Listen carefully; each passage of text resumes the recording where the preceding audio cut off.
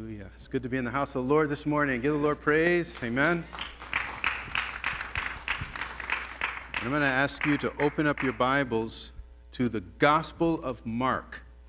In chapter 10, I'll read a verse. I'm not going to read the entire story. I'm going to read a verse and tell the story a little bit. But I encourage you to read this story. Fascinating story. I think all of the Bible is fascinating. I'm just so amazed at the gospel story and what God is trying to reveal to us through the Word of God. I love it. I love God. I love His Word. This is His love letter to us. Amen. So we really need to pay attention to God and His voice and what He's saying to us through the Word. And so this morning I'm going to read from Mark chapter 10, verse 21.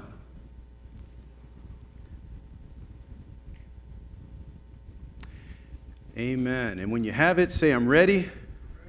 Oh, we even have it on the screen. Praise the Lord. God's Word is everywhere. Amen.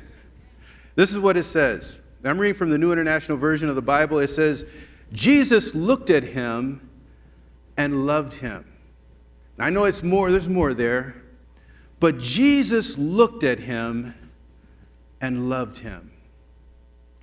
Let's pray. Father God, I pray this morning that these words help me to put into context. Help me to tell the story where these words fit. Where did they fit in this moment? In this moment in this young man's life? What did Mark see, Lord, when you had this look of love for this young man? I pray that you would speak to us. And may these words tell us something about you, who you are, even to us this morning. In Jesus' name we pray. And God's people say, amen. Amen. You know, the man who wrote this book is Mark, of course. You know, it's called the Book of Mark, the Gospel of Mark, the Gospel according to Mark, however your Bible may say it. It's this guy by the name of John Mark. John Mark, and he was not one of the 12 disciples. Believe it or not, he wasn't one of the 12, but he was always around, always hanging out, always near Jesus, very observant. He was the guy that, if you read through the book of Acts, that Paul and Peter had a fight about. Remember, there's a guy that, Paul didn't want John Mark to go with them anymore, and Peter said, no, you can come with us, and Barnabas, it was Barnabas, and they were arguing back and forth, and it was this guy they were arguing about. It was this guy who followed them wherever they were, always present, always there, always listening, always watching. This is the impression I get from John as well. John, the writer of the Gospel of John, just watching intently, listening to every detail. When you read what he says, when you read the gospel, you could just imagine someone who was there, listening, watching, wanting to get everything that is said, everything that is happening. He doesn't want to miss a point. And that was Mark. As a devoted believer, he followed Jesus. Wasn't one of the 12, but he was there. He was the first to write a gospel, believe it or not. Although in the order of the gospels, his wasn't placed first, but his was written first. Before Matthew wrote his, before Luke wrote his, before John wrote his, long before John, Matthew wrote a gospel. He paved a way. Let's tell the story of Jesus. Let me tell the world what I noticed about Jesus. What I saw in him, not just the things that he had to say, but when I watched him, when I saw him, my eyes beheld him. When I saw him, I want to tell you what I saw. And on this particular day, Mark was there.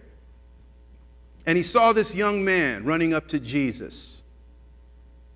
He came running to Jesus as if he had a real desire to change, or maybe to have a question answered. He came running to him. Not only did he come running, the Bible says that he fell at his knees. If you were to follow this story from verse 17, that's what the Bible tells us. That's what Mark saw. This guy came running to Jesus and he fell on his knees. as if his interest was so great in this thing that he was going to ask Jesus, that whatever Jesus says, man, I'm going to do it. I'm going to run to him, fall on my knees before him, somehow prioritizing his answer, his response to me. Whatever he says, man, he's the man. I'm going to listen to what he has to say to me. Willing, humble, and he fell upon his knees as if to say, man, Jesus, just tell me whatever I need to hear. And Mark was close enough to hear this conversation. Mark was close enough to hear the question that the young man asked. He was close enough to hear how Jesus responded. But more importantly, he was close enough to watch Jesus as he responded. And this is what fascinates me.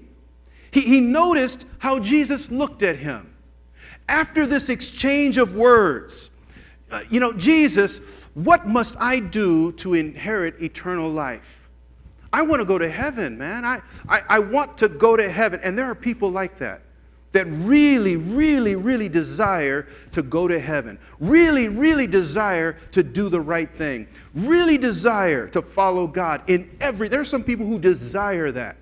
There are some people who urgently want to know what God's will is for their lives. Not too many people come to me asking that. Pastor Kevin, do you know what I need to do?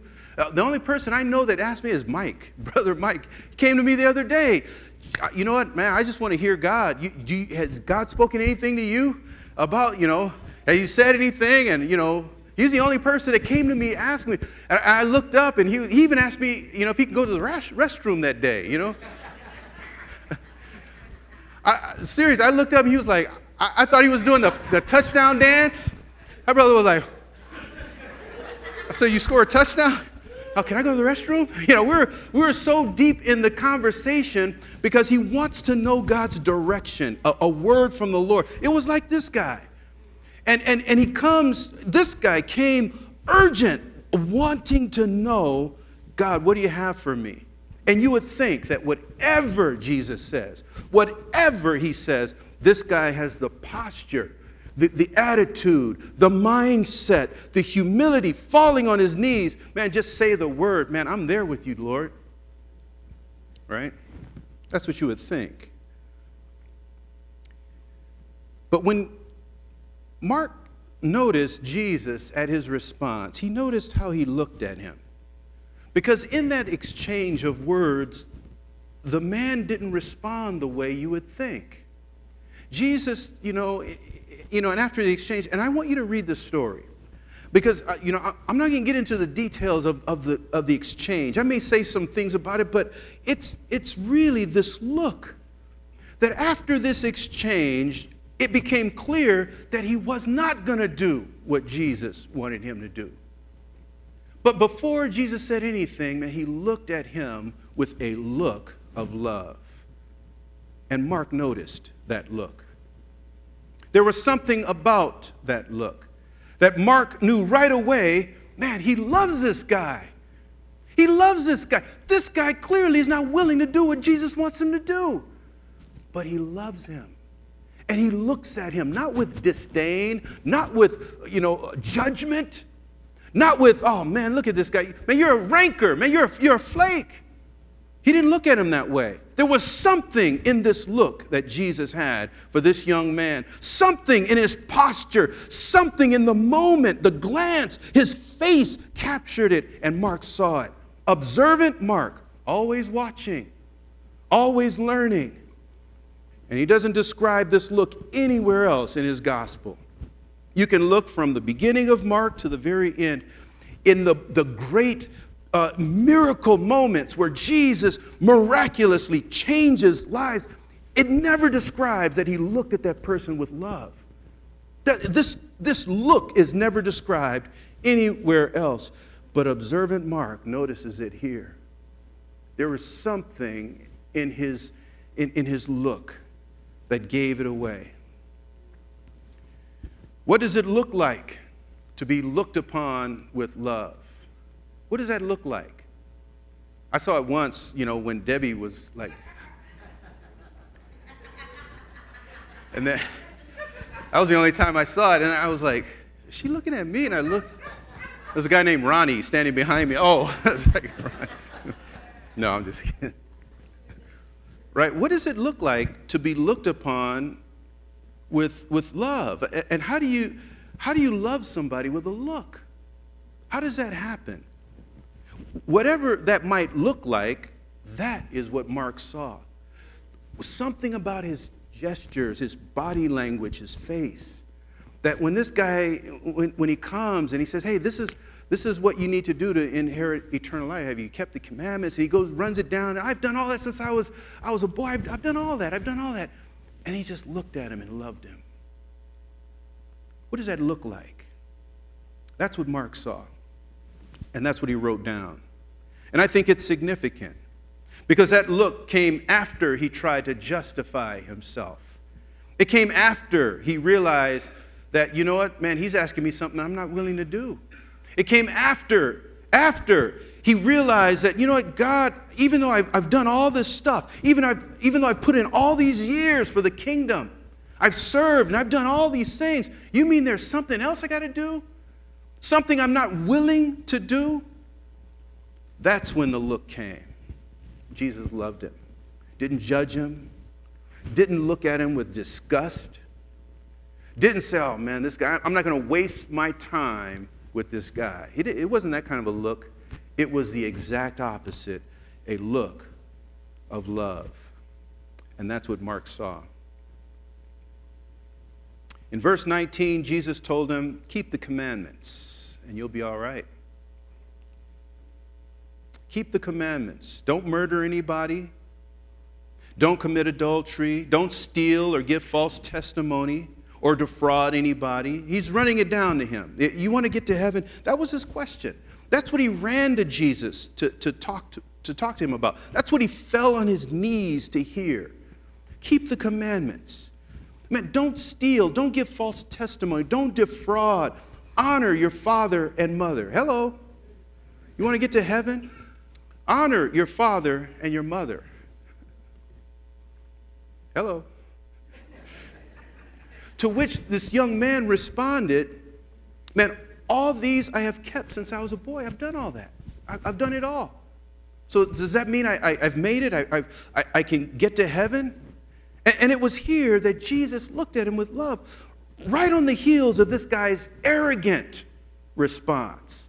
Right after he insisted that he had done everything God would require anybody to do to get to heaven. Right when he says that, he makes this arrogant response to Jesus, and his response to Jesus, as bold as it was, it's like, do you know how much time I put in for the kingdom?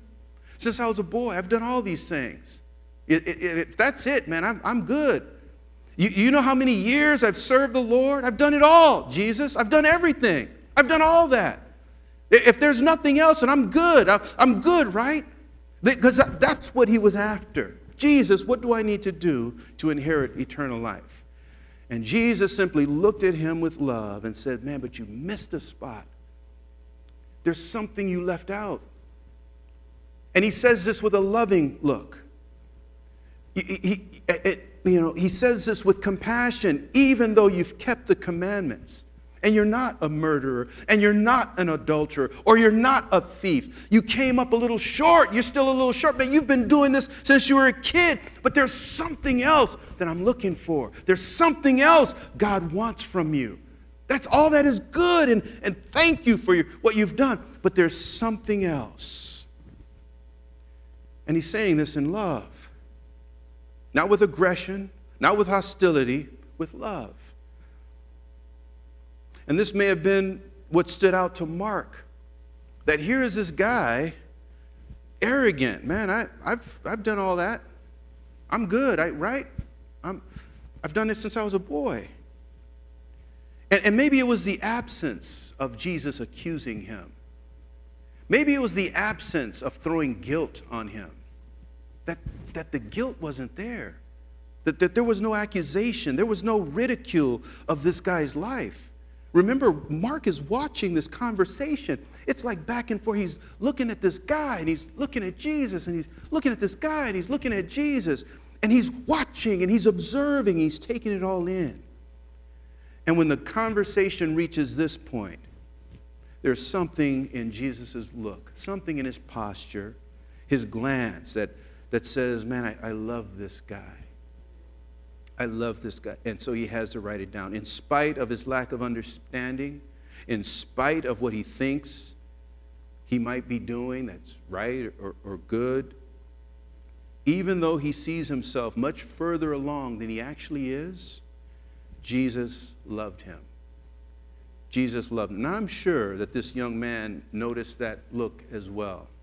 I'm sure he noticed it. He had to have noticed it. And he may have even, when he sees Jesus looking at him, whatever that look may have looked like, I would try to imitate it for you, but I might get it wrong, you know. 'Cause I don't know how it looked.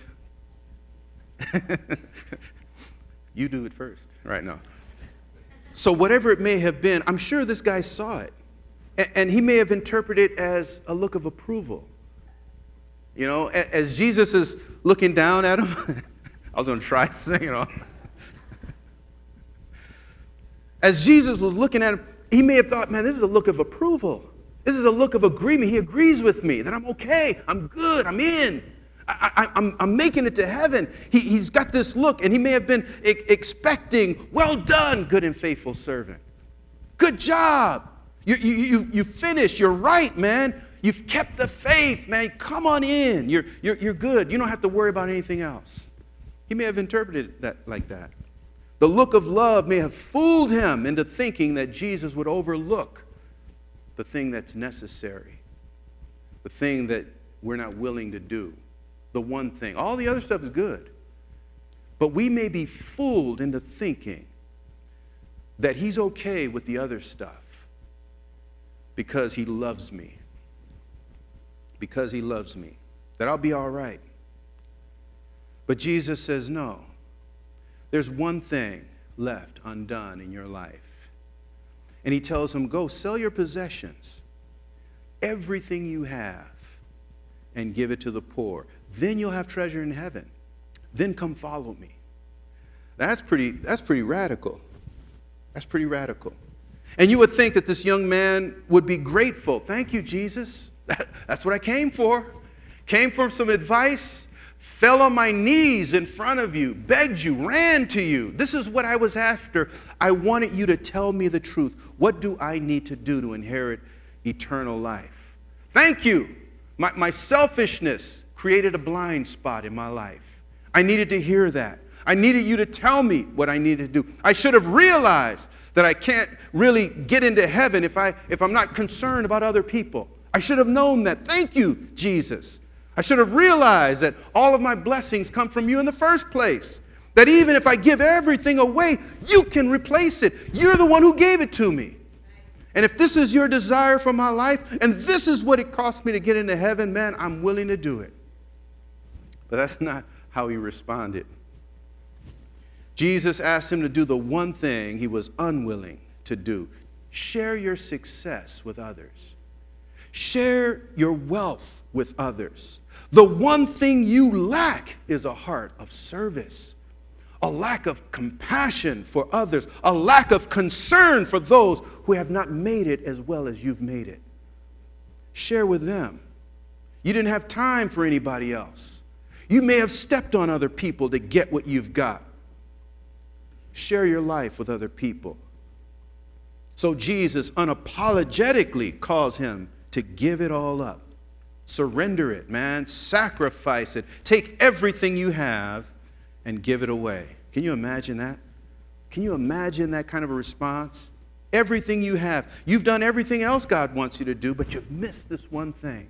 This is the thing that you're asking me to tell you about. Yes, you're a good person. Yes, you're a great person. Yes, you've served God. Yes, you've kept my commandments, but you missed a spot. The one thing that you need to do, the one thing you need to fix is to serve somebody.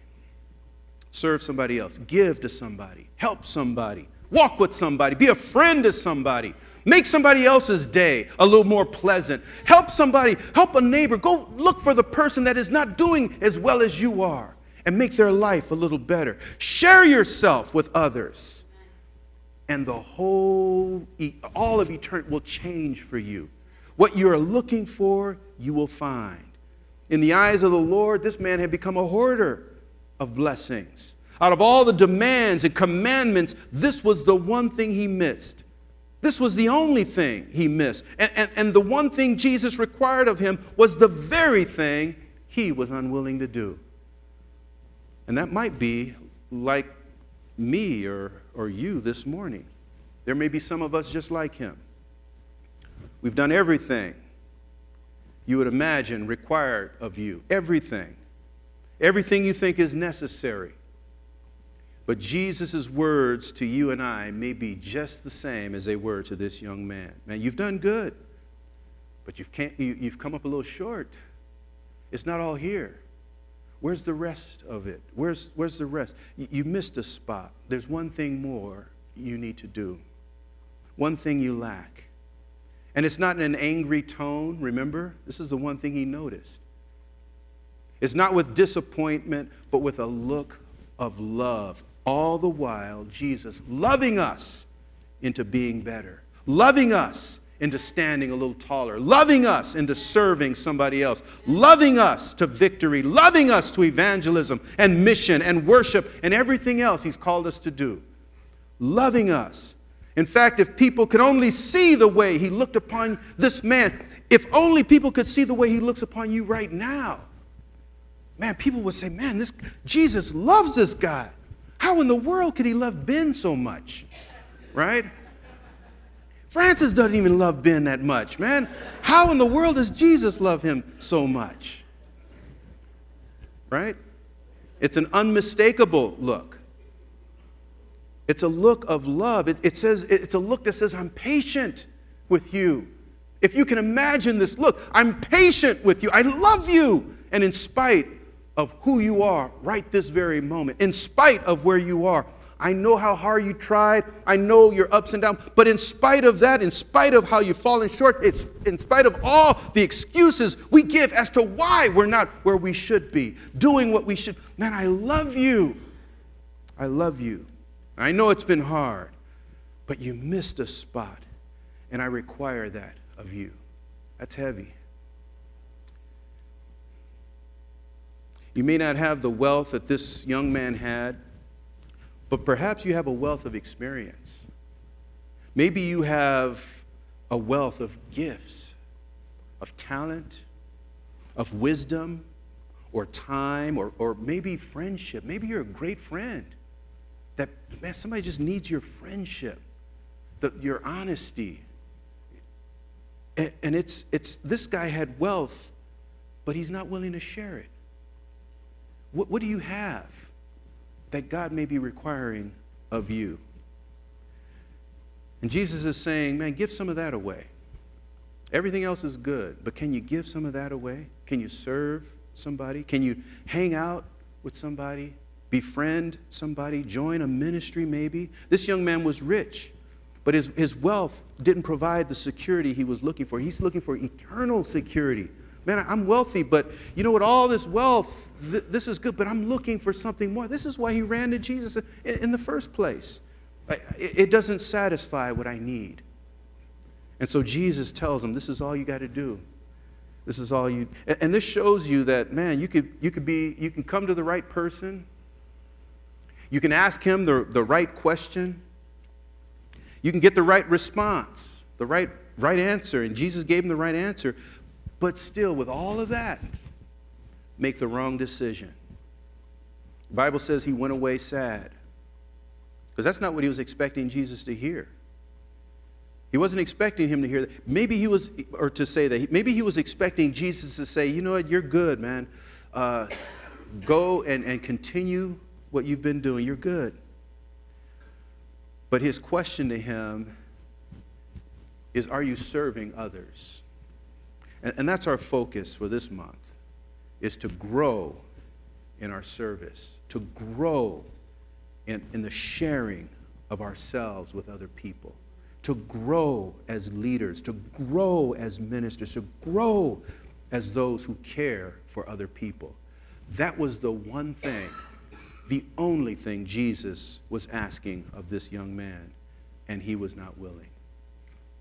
Let me, before we close, I just want to read the remainder of this story. Let me read from 22 on to the end of this story. And I want you to keep in mind his original question. His original question, what must I do to get to heaven? That will, to have eternal life. Look at verse 22. At this man's face fell. He went away sad because he had great wealth. Jesus looked around and said to his disciples, how hard it is for the rich to enter the kingdom of God. But the disciples were amazed at his words. But Jesus said again, children, how hard it is to enter the kingdom of God. It is easier for a camel to go through the eye of a needle than for a rich man to enter the kingdom of God. The disciples were even more amazed and said to each other, who then can be saved? And Jesus looked at them and said, with man this is impossible, but not with God. All things are possible with God. And Peter said to him, we have left everything to follow you. I tell you the truth, Jesus responded, no one who has left home or brothers or sisters or mother or father or children or fields or me, or for me, for me and the gospel will fail to receive 100 times as much in this present age, homes and brothers and sisters and mothers and children and fields, and with them persecutions, and in the age to come, the very thing this guy was looking for, eternal life. Eternal life. The very key, but he was gone. He was gone by the time Jesus made the altar call. His mind was gone. His heart was gone. He didn't hear the words he needed to hear. Jesus says, man, if you give all that away in this life, I can give you 100 times that. And in the life to come, eternal life. The very thing you're looking for. The very thing you're asking for. But many people, when they don't hear what they expect to hear, they leave before they have the opportunity to get their answer. What is God asking of you this morning? What is he required of you? Not all the good things you've done. You've done some great things. What is the one thing, that last thing, the thing that he looks upon you with love to say, you know, man, this one thing, are you willing to give this to me? Will you stand with me this morning?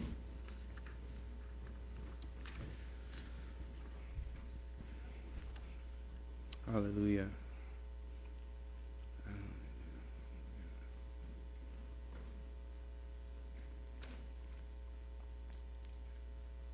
So grateful to Mark to be as observant as he was, focused as he was to capture what he saw in this story. The Bible says here in verse 21, Jesus looked at him and loved him. Father God, I pray this morning that you would help us to see how these words define you more clearly for us.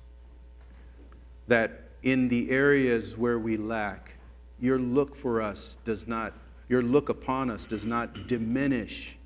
Your look upon us does not change to anger, to disappointment, to a disregard, but your look upon us increases in love. You love us. You love us. You desire to embrace us. That's why you tell us the truth, that this is what you lack. And I pray, Father, that we be willing to hear you, to hear what you're saying to us, that we stay long enough to allow your words to change us, that we stick around and walk with you a little further along the road, that we would listen to the conversation a little longer, that even in our dismay and even in our feeling of unwillingness to follow you, that we would walk with you a little further, that we would hear the answer that we need to hear. So I pray this morning, Father, for us. Help us to hear your voice right here at this altar, to hear the voice of the living God, what it is you're calling for us to give to you. Father God, I pray that we would hear you this morning. In Jesus' name, amen. Amen. If God has spoken to you, we're going to open the altars. And I want to say, there may be somebody here this morning. The one thing, the first thing that we ought to be willing to give to God is our heart. To give our heart to Him, to surrender to Him, to say, God, out of all the things that I could give, my service and my talents, I want to give you my heart. If that's you, I'm going to ask you to come. Just come. Come to the altar. If God has spoken to you, come to the altar. If there's something that you know, Lord God, I know that there's more that you're calling of me, more that you desire of me, more that you want me to give, more that you want me to surrender.